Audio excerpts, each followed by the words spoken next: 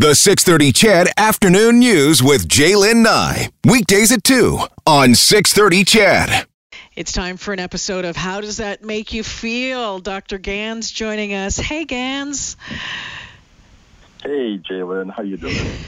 I'm not doing too bad at all. A big, brief rainstorm came through deep southwest at Edmonton. I know it's just going over the radio station right now. So some rain, lots of wind still out there. And boy, oh boy, everyone just trying to get used to this new normal. And that's what we wanted to talk about today. It's not getting back to normal. It really is a new normal, isn't it? It is. I mean, a lot of us were really looking forward to this, especially when the whole quarantine thing happened so suddenly and quickly, and everybody had to kind of scramble to figure out, okay, what do we do? How do we stay safe and keep everybody else safe? We're looking forward to the day when can we get back out there, right? But it's not exactly as we thought. No. It's getting back out there to some extent, but it's also in a very different way than we're used to before all of this happened. So as we try to, as the city and the province, relaunches and we try to get back into something after all of these weeks of quarantine, I think some people are relieved. I think some people are very anxious as well, Gans. I mean, some people are like, let's get at it. I'm going to be out there. And other people are still hunkering down for a little bit. I know we wanted to talk a little bit today with some tips about how to make that transition easier for folks. And I think it's really important to keep this one in mind about being patient with yourselves and with others, and that can be difficult on both fronts. Well, this is it. I mean, so look at we all are going to, we all have had different reactions to this whole thing. Some people just kind of roll with it. There wasn't a really big intrusion in their lives. Other people's lives have been turned completely upside down. There's a lot of uncertainty, you know what I mean? And so just like the individual reactions we had when everything first broke, we're also going to have individualized reactions when we're looking at stepping back into some form of open, more open society now, right? And so it's really, really important to just understand, first of all, that that's okay. It's okay not to be the same as everybody else, but it's also okay for other people not to be the same as you. When I was doing research for this and looking at, what the recommendations were for businesses and different things like that, consistently the message was be patient with everybody. Tell people to know that it's okay to go at their own pace, and that it's far better in the long run for people to feel comfortable when they step into whatever the new situation is versus trying to force or, coerce people to do things at a certain pace or not at a certain pace, like to slow down, to go slower or go faster. Because, if we get a pushback, if we're going too fast, for example, and then people start to feel fearful, then people are going to stay home and they're not going to, it's not going to be any benefit to opening up the economy anymore. So it really does benefit us to go slow and then let everybody take their time. Yeah, and again, to each their own, and some folks are going to, I know as soon as those restrictions were lifted, 2 weeks ago, tomorrow, that some people were just right out there, and other people, like in our house, we're still just holding tight a little bit, and we have our own reasons for it. And I think it's really important, Gans, is that we have to be respectful of people's decisions. Yeah, whether it's their timeline, how fast or how slow that they want to move. But I'm also seeing and hearing stories of people getting in verbal altercations because they're, maybe someone's wearing a mask or not wearing a mask. It's really important to make sure and understand that we all have our own reasons for the way that we're working our way through this. And let's be patient with each other on that front as well.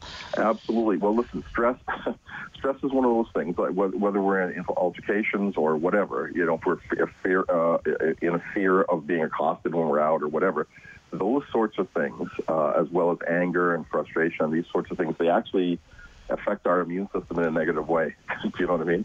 So it works against us to be in this negative space. So it really does help to protect you as the individual and the people around you, for us to get along, to be patient, to work together so that we can all get where we want to go. And think about this, okay? Those of us who have had kids or been around kids or remember being kids, okay, when we are first venturing out into a new area, maybe it's a new school or a new playground or whatever, you'll see the kids. They'll some kids will just kind of run out there and play, and they'll be fun. They'll be great. Other kids are more cautious, right? More tentative. So they'll go and they'll venture, 5 feet away from mom or dad. They'll come back, check in. Then they'll venture 10 feet away. They'll come back and check in. And it's a more gradual process. But if you stay long enough at the playground, most of the time, all the kids eventually get out there and start playing, right? And so we can use that same analogy as the society starts to open up. As we start to open up, we can, some of us are just going to go and feel really comfortable getting out there and trying new things. Others are going to be more tentative and need to see some data, I guess, in terms of the behavior and stuff like that before they start to feel a little more comfortable. So I think we just need to remember that there's room for everybody. But I will say this one caveat. There's room to do that, but, for the folks who are adventurous, so, God bless us all, okay? But we really, even the adventurous folks, we still need to stay within the guidelines of what is presented to us by the medical people and the experts, okay? So as much as this is like, okay, finally, we can finally start, right? We still need to do things in the way that's prescribed so that we don't undo all the good work we've done so far. Dr. Gans Ference joining us this afternoon for another edition of How Does That Make You Feel? You can find out so much more about Gans and sign up and listen to his podcast, download his book, order his book at AskDrGans.com. That is the website.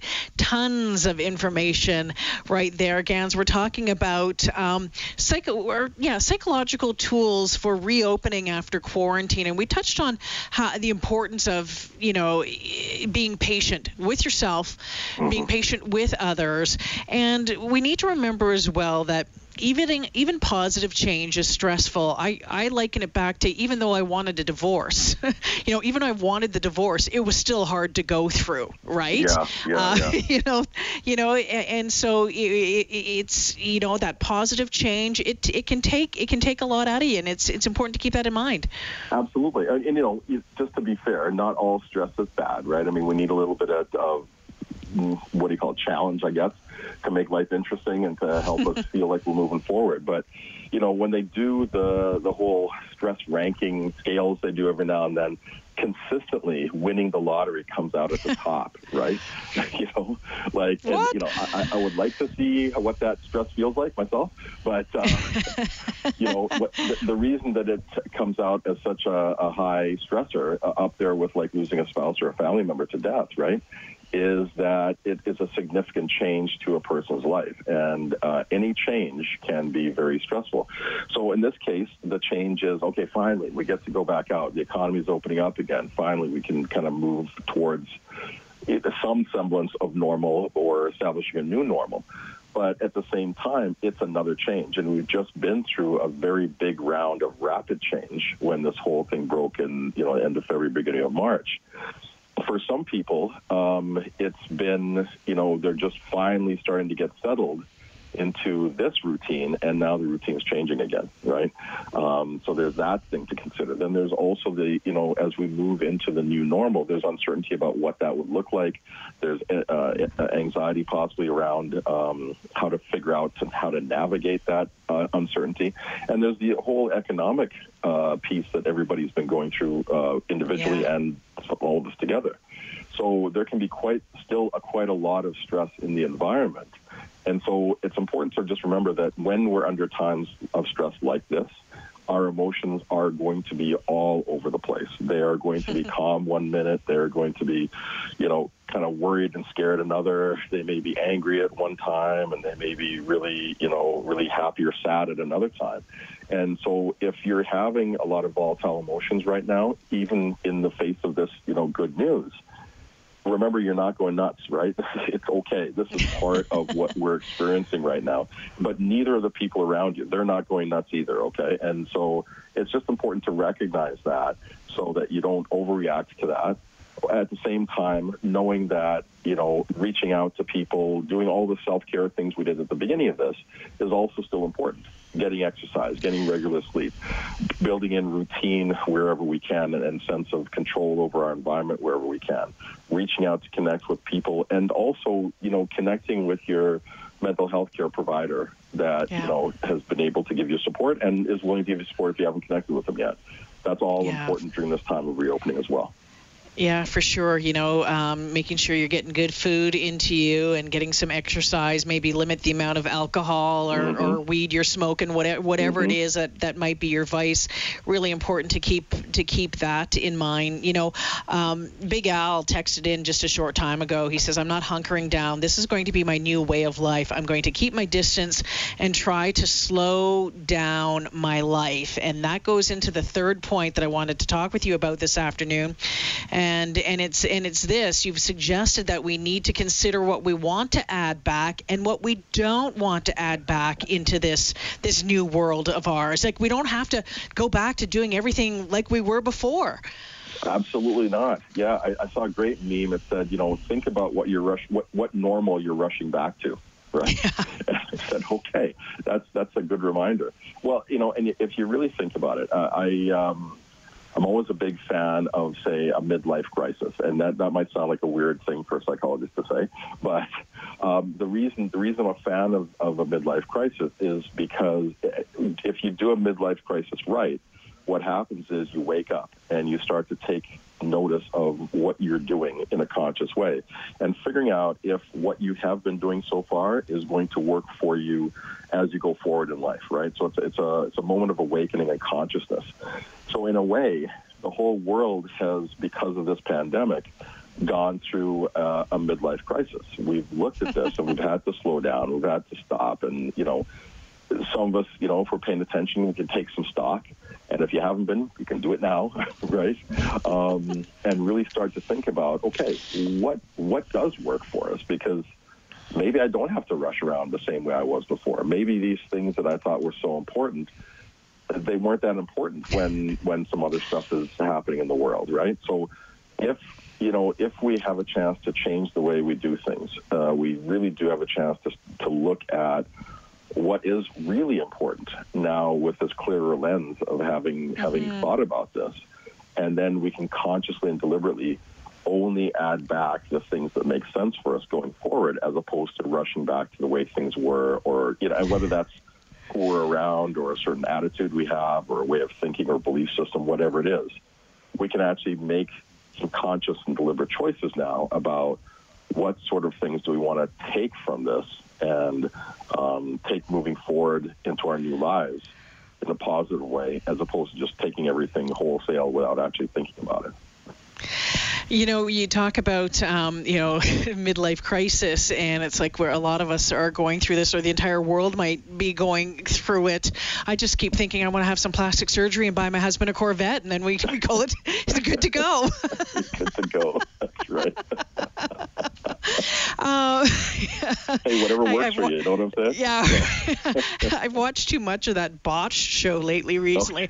Okay. We've talked, I think we've talked about this before, but post-traumatic growth, and I know that I've talked with some widows from Afghanistan, some of the widows whose husbands died in Afghanistan, and they really got fed up with talking about post-traumatic disorder, and they wanted to turn it around, and when post-traumatic growth started to be coined as a term, and I really do like that term, and I think it just gives a different perspective on it. Maybe you can expand just a little bit on post-traumatic growth and what that does. Yeah, absolutely. Because that is exactly right. I mean, I heard a great term. Somebody was saying they'd gone through cancer and they called themselves a cancer graduate. Yep. And I said, oh, that's beautiful. I love that way of looking at it. Not a survivor, but a graduate, right? And, there is always opportunity in change or even in crisis if we look for it. And, post-traumatic growth is the whole idea that, okay, it doesn't always have to be all bad. Yes, there can be some, difficult times when we go through times of stress or crisis, but it doesn't have to all be difficult. And even through the difficulty, we can come out the other end with some different skills, we come out ahead. And this is the opportunity, and that opportunity to think about, okay, what have I learned? what ways can I think about this? I mean, I've had this situation in the past with my kids where I'm freaking out about something, at the time seems really important, but then, given, if my kid is in a car accident or, something like this, the whole COVID situation comes up, all of a sudden, where am I screaming about this? Why am I freaking out about this? It's not that important. And it really reorients you to what is really important. Well, my relationships are far more important than whatever, the car or the spilled milk or whatever it is, right? And coming out with better skills at the other end is what post-traumatic growth is all about. And that, in a way, the skills are part of the growth, but the way of looking at crisis is part of the growth as well. It's, can we be the miner who is always going through, no matter what is happening, and looking for those nuggets of gold that we can take and we can add to our lives? If you can come out of this with that mindset, wow, well, you're really set up for, some positive things to come, no matter what comes at you. Because many of us have had that situation. I know I've had that situation in my life a lot, and I've seen it in my clients where, the crisis, the thing that we were dreading, the thing that we felt was so awful, when we get some distance from it and we look at it, it's like, wow, I'm so thankful that I was able to go through that because here's where I am now, right? Yeah. But, if we can develop this mindset, we don't necessarily always have to wait till it's done. We can actually start to get that a little earlier and makes the whole trip a lot better. Gans, great stuff. Thanks for checking in the last Wednesday of every month. I think we'll have to talk to you sooner next month. I needed that. Thank you so much. All good, man. Whenever you're ready. So, hey, thanks all so right. much. And, everybody stay happy, stay safe.